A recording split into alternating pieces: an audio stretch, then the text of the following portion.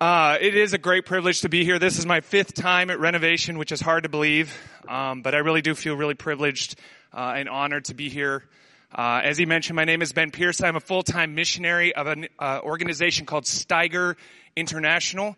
And this was a ministry that was started by my parents in the 80s. They were working with youth with a mission, and they wanted to reach the punks and the anarchists.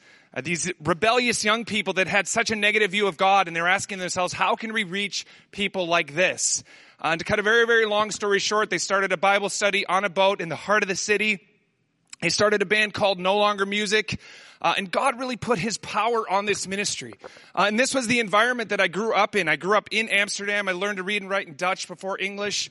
I was very much a Dutch kid, and this was a world that I grew up in, this ministry world where I got to see God move in incredible power outside of the church. And now we have a whole missions organization that is dedicated to reaching and discipling the global youth culture. And that's just a fancy way of saying young people outside of the church who aren't coming to us looking for the answers. And that's a lot of people. And so the way we reach them is by setting up city teams and urban centers all over the world. And these city teams, they do ongoing evangelism and discipleship to the global youth culture. And we're seeing God do amazing things. We have a vision to have 100 city teams by 2025, including 10 here in the U.S., and we're starting one in Minneapolis in the fall. We're very excited about what God is doing, and you guys have been a part of that. Just a few ways that you can connect with me and us as a mission. We started a new YouTube channel called Is There More? And the whole point of this is high quality video content that's going to challenge secular assumptions, start conversations, lead people outside of the church to the gospel. This would be a good tool for you to be able to share with a non-Christian friend and start a conversation. So if you want to subscribe to that and check that content out, you can share that. As always, we have a weekly podcast called Provoke and Inspire. It is about an hour-long conversation every week, and the whole heart of it is how can we be radical for Jesus outside of the church? How can we be faithful to Him in this post-God era that we're living in? And we have people from all over the Christian world we bring in as guests. We had Tim Keller on a few months ago. We had Shane Claiborne on just last week. God has really allowed us to speak to some really influential people. So consider checking that out if you're a podcaster. If our DNA connects with you, with the kinds of things that I talk about really resonate with you, I'd consider checking out my book, Jesus in the Secular World. It's a more in-depth look into our DNA, our heart, our mission, and what we've seen God do outside of the church. They're just out there at the table, along with all these other things I'm talking about. As always, we have our annual No Longer Music send-off show. This year it's back at Grace Church in Eden Prairie. This is your opportunity to see the brand new version of the show, this depiction of the life, death, and resurrection of Jesus that we're going to be taking all over the world. We really need your prayers because obviously this virus stuff is really threatening a lot of our permissions around the world. But we believe God's going to be bigger than that and overcome those obstacles like He always does. But you can come see the show. You can meet the team. You can hear the vision and help send us off. I'd really appreciate that. Again, Grace Church, it's on Sunday, the 3rd of May, 6:30. So check that out. What I want to do now is I want to share a video with you of a tour we did with No Longer Music in the Baltics. This church has been a supporter of ours, and I think when God does amazing things, we should celebrate that. And so I'm going to show this video for you because I think it'll encourage you, but it'll also remind you just how powerful of a God that we serve. So let's play the video. You know, I'm really, as I often say when I'm up here, I'm really passionate about seeing the lost saved. But even though I've seen this video 1,000 times, I feel the urgency. You know, this virus stuff, I don't know if you've been paying attention, but it's kind of a big deal right now. And it's kind of gripping the entire planet. And even though you're, far more likely to be hurt just driving here today, truthfully, statistically, it's kind of a crazy thing to watch the entire world become fixated on one thing. And I think it says a lot about our culture. I mean, it of course, demonstrates how global we are, right? Even though something that originated thousands of miles away, it can affect us very, very quickly. Whether it's trends or something like this virus, we are impacted by things that are happening all over the world. It's a very large globe, but a very small globe all at the same time. It also shows you how fragile we are for all of our technology and for all of our, the civilization that we've built. One multiplying virus and it just affects everything. Everything is so vulnerable all of a sudden. Everyone is so freaked out all of a sudden. It just shows you how fragile we really are as human beings. You know, what's interesting is a few months ago, had I said, you know, what do you think of when I say viral? Most of you would have said it's a positive thing, right? Of course, literally we understand where it comes from. But viral in the sense of some content or a song or a video or something said on social media blowing up overnight, right? All of a sudden, millions of people paying attention to one particular thing. And it's kind of interesting how viral has really, again, kind of come back to its true source in the way we understand it. And our world has made it possible for things to spread like never before. Because of the internet and social media, something that, again, as I said, originates thousands of miles away, can become very relevant to us in a hurry. And as I was reflecting on this, I really think it's kind of like the Roman roads. Right? Though it was in many ways a symbol of oppression and power and the status symbol of the Romans, God also used it. Because the gospel was able to go farther and wider and quicker than ever before. God really leveraged the times. He wasn't surprised by them. He knew what we would come up with. He knows the times that we're in today. And in the same way, I believe that God wants to leverage this situation. I believe He wants to remind us of our fragility. I think He wants to use us in an explosive, viral way. The world is on fire. People are being destroyed by the lies of the enemy. And I think He would want His followers not to just live comfortable lives or not to react to geopolitical situations or global situations by hiding out and becoming further segregated from the problems of the world. I think we need to be like the monks of the Middle Ages. When everyone was running from the plague, they ran into it. They ran into the darkness. They were the ones nursing people back to health, often at the expense of their own safety. That is what I think Jesus wants for us. He wants us to be viral. He wants us to make a massive difference. But I think for us to do so, for us to be viral in that way, I think we have to follow a whole different set of rules. It's not going to be the way the world does it. It's not going to look like the world. And as I was reflecting on this, I was drawn to the story of John the Baptist. Because I don't know if you've thought about this, but he really had a viral moment. He really had this moment of explosive growth. It says in Matthew 3:5, people went out to him from Jerusalem and all Judea and the whole region of the Jordan. Everybody was coming to him. He was relatively obscure, living in the desert. He comes onto the scene and all of a sudden he's the talk of the town. He's the rock star. Everyone wants to go out and see John the Baptist. Why? Why did God use him in this way? Why was God able to trust John with this explosive growth, with this viral moment? Well, I think there are 4 main reasons. And I think we similarly can have this sort of growth if we would take seriously the way John lived his life. And so I want to talk about these 4 reasons why John the Baptist went viral. The first is that he was called. John the Baptist was called. It says in Luke 1:15, for he will be great in the eyes of the Lord. He must never touch wine or other alcoholic drinks. He will be filled with the Holy Spirit even before his birth. That's pretty incredible. Before he was even born, God had called him. God had anointed him. This wasn't because John came up with some strategic plan. He wasn't out in the desert figuring out the perfect approach or method. God used him because God called him, prepared him from the very beginning. But the amazing thing is he's prepared you and I as well. It says in Ephesians 2:10, for we are his workmanship, created in Christ Jesus for good works, which God prepared beforehand that we should walk in them.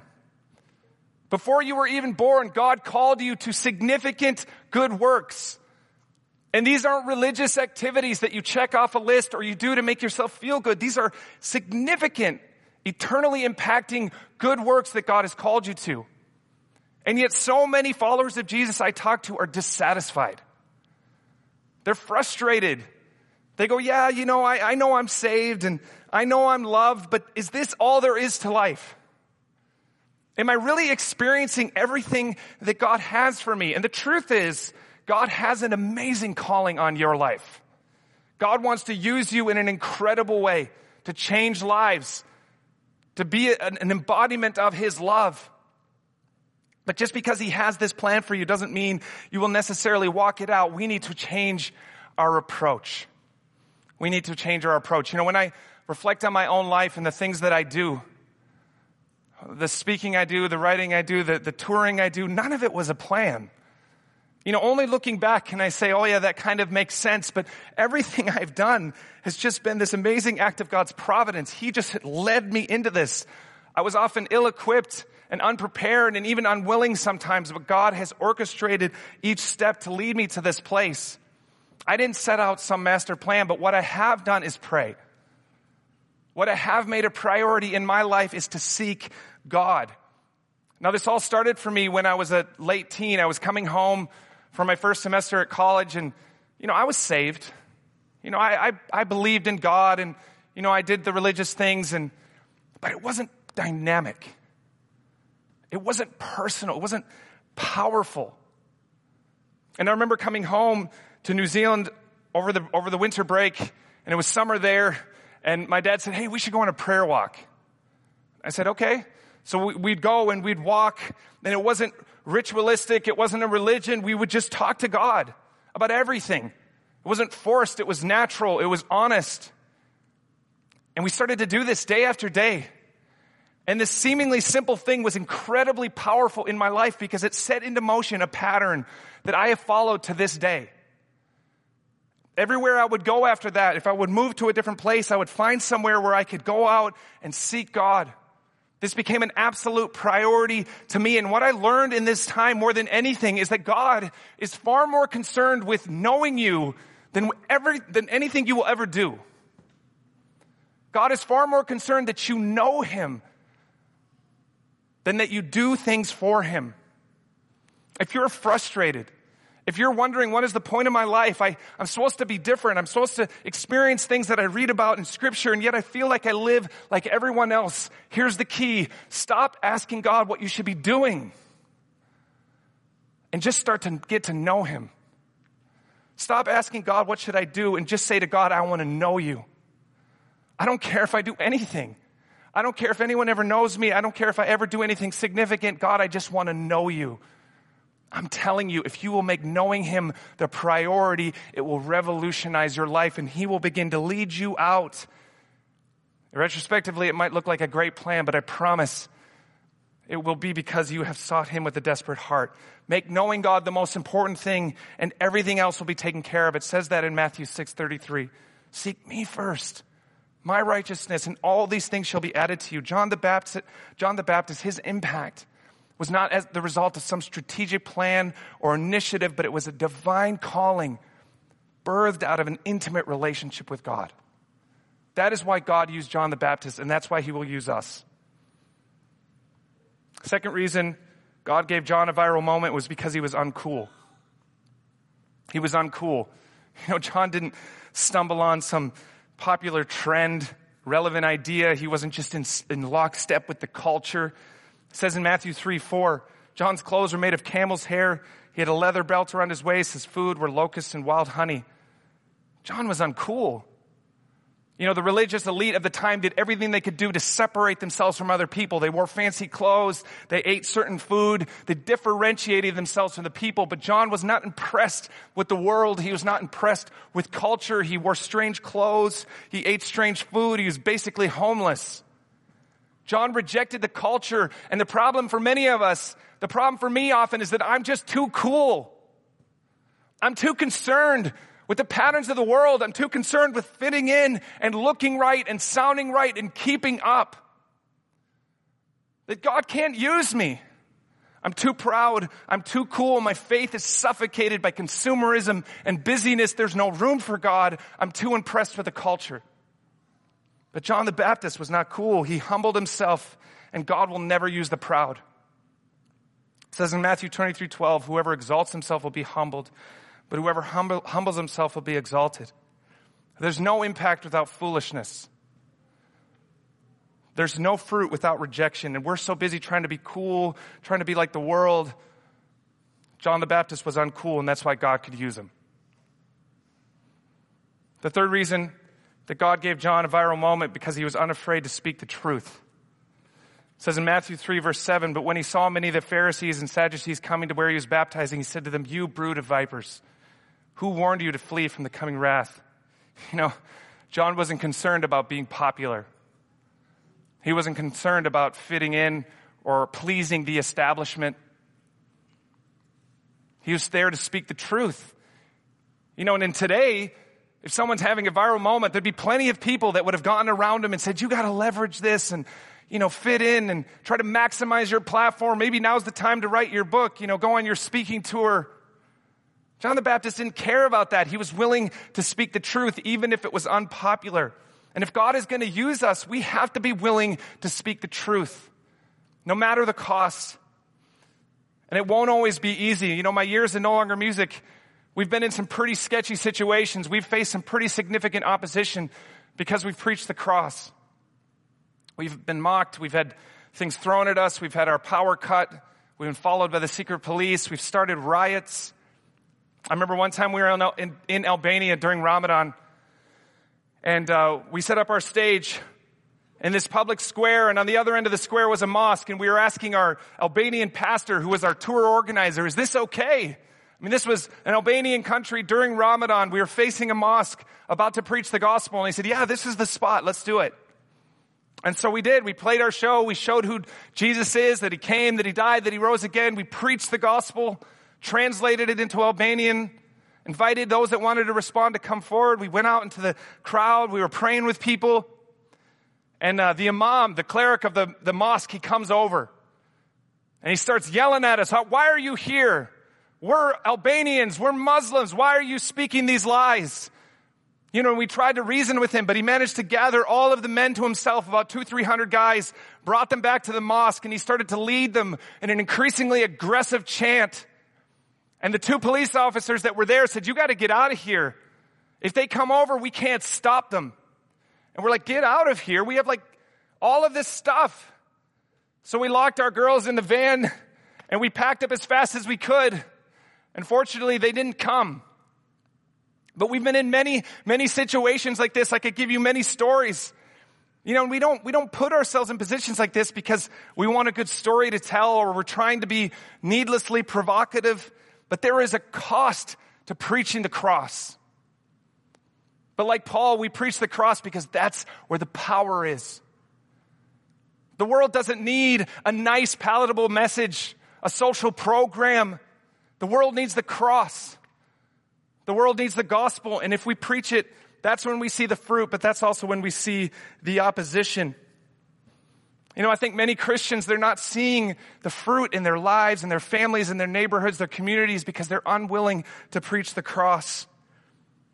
I remember one time my daddy got invited to speak at a Christian event in New Zealand, and the Christian organizer said, can you give a positive message, not an evangelistic one? Right? It sounds ridiculous, but this is the pervasive attitude. It's a subcurrent in Christian culture. We don't talk about Jesus anymore, certainly not outside of the church. And that is exactly where he is needed. And the truth is, it's always been hard to preach. We want Paul's miracles. We just don't want his riots. We read the book of Acts and we say, yes, God, move in a powerful way, in a supernatural way. I just don't want all that other stuff. But if we're going to be used by God in a significant way, we need to speak the truth. And that means we're going to experience miracles and riots. Incredible fruit, but great opposition. But John the Baptist was willing to speak the truth, and that's why God was using him. The fourth reason God gave John a viral moment was that he was all about Jesus. John is the center of attention. He's the center of attention. He's the rock star of that day. But then in Matthew 3:13, 3 words change everything. It says, then Jesus came, and it was over. That was it. His big moment, his time in the center, in the spotlight, that was it. He was done. John steps aside. And I have to ask myself, would I do the same? Would I do the same? Is it really about Jesus? Are my ambitions, are my dreams really about Jesus, or is it about me? And if I was asked to step aside, would I? But you see, for John, it was never about him. Listen to verse 11. I baptize you with water for repentance, but after me comes one who's more powerful than I, whose sandals I'm not worthy to carry. He will baptize you with the Holy Spirit and with fire. John had an incredibly high view of God. It was all about God. It was not about him, and that is the most important thing. That is the most important thing. God will never use you if you think it's about you. God will never use me if I think it's about me. And I'm telling you, the more I walk this thing out, the more I realize that without God, I'm dead. The more God demonstrates to me in visceral, vivid ways that it has nothing to do with me. It has nothing to do with me. I remember one time we were in Beirut, Lebanon playing, and we had this opportunity to perform for one of the biggest media guys in the entire Middle East. This guy had TV stations and he was the organizer of some of the biggest rock festivals in the entire region. Very powerful guy. And he invited us to perform for him. And we thought, this is our opportunity. If he can just see how cool we are, if he can just see how amazing we are, then all of these doors are going to open. And so we set up, and the show was terrible. Everything went wrong. The equipment was failing. It was awful. And it was really hard not to think we blew it. You know, we had this opportunity. If we could have just shown him how cool we were, then he would have opened all these doors, and we talked to him and we prayed with him and his daughters, and that was cool. But we were disappointed. And shortly thereafter, David, my dad, was given the opportunity to share openly about who Jesus is on one of the biggest TV stations in the entire Middle East. Not just once, but 3 times. Millions of people hearing the gospel on one of the biggest TV stations in the Middle East. It was almost as if God said, I let you fail because when I would open this door, I wanted you to know it has nothing to do with you. It has nothing to do with you or what you have or do not have or how great you are. And so often the church and those of us in it are seduced by the idea, if we could just be cool, if we could just build up our name, then the world would be impressed. And it has nothing to do with us. You see, God will only use those who humble themselves. And John recognized this, that it wasn't about him, that his entire life was about preparing people to see Jesus. And if God is going to use us, ours must be the same. I love that. John's life was simple. I'm preparing people to see Jesus, and that is what I want people to say of me, that his life was about preparing people to see Jesus. You know, following Jesus is so much more than just coming to church and trying to be really clean. You know, being a little bit more moral than other people. We're not meant to just accumulate stuff, follow the patterns of the world, grow old and die, or hide out in some bunker because of the latest thing that's making us afraid. That's not what it means to follow Jesus. If this virus should make us do anything, it should help us see what is already true, and that is that life is short, that control is an illusion. We didn't have control before this virus, and we won't have it afterwards. We are absolutely dependent on God.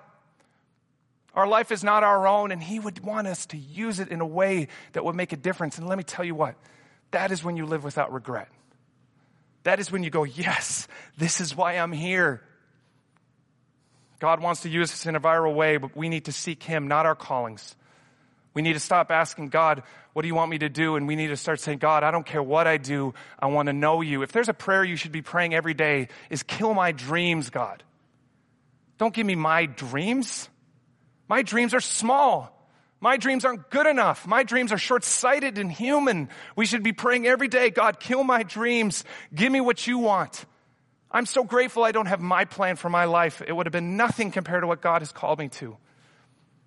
We need to be uncool, not chasing the culture, not being so worried about fitting in, not trying to have what everyone else has. We need to speak the truth no matter the cost. You know, there are places where people literally risk their lives to preach the gospel. And what do we risk here? Our reputations? Our convenience? Our comfort? I need to be preaching the truth no matter the cost. And until I do, I won't see the fruit that God intends for me to see. And then finally, my life needs to be all about Jesus. I need to say, God, forgive me for any selfish ambition. Forgive me for where I've made it really a little bit about me and a little bit about you. It doesn't work like that.